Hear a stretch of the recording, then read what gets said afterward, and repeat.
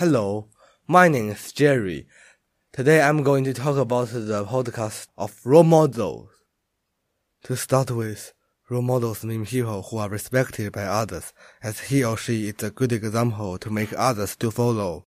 Being a role model contains some requirements.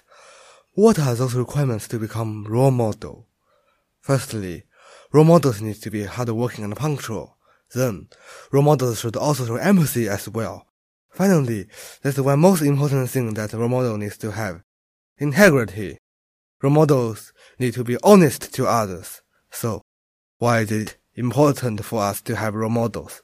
When we were younger, there were some excellent people who could inspire us to do right things, as they set great examples to us. Those right things could make people to become successful later in their life.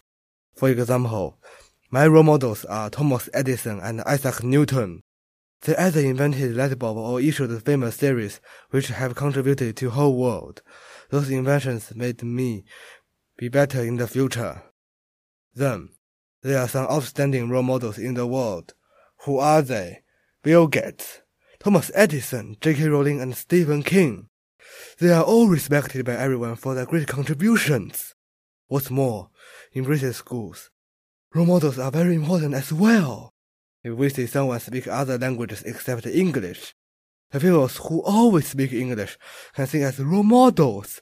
Additionally, if some people speak bad languages or misbehave inside the school, we can use our right behavior to teach them how to become properly. In the end, if someone can't do homework on time, role models can teach some ways to make those people organize their homework. So, in the end, role models are always very vital in our real life. There's one thing we need to remember: try to be a role model.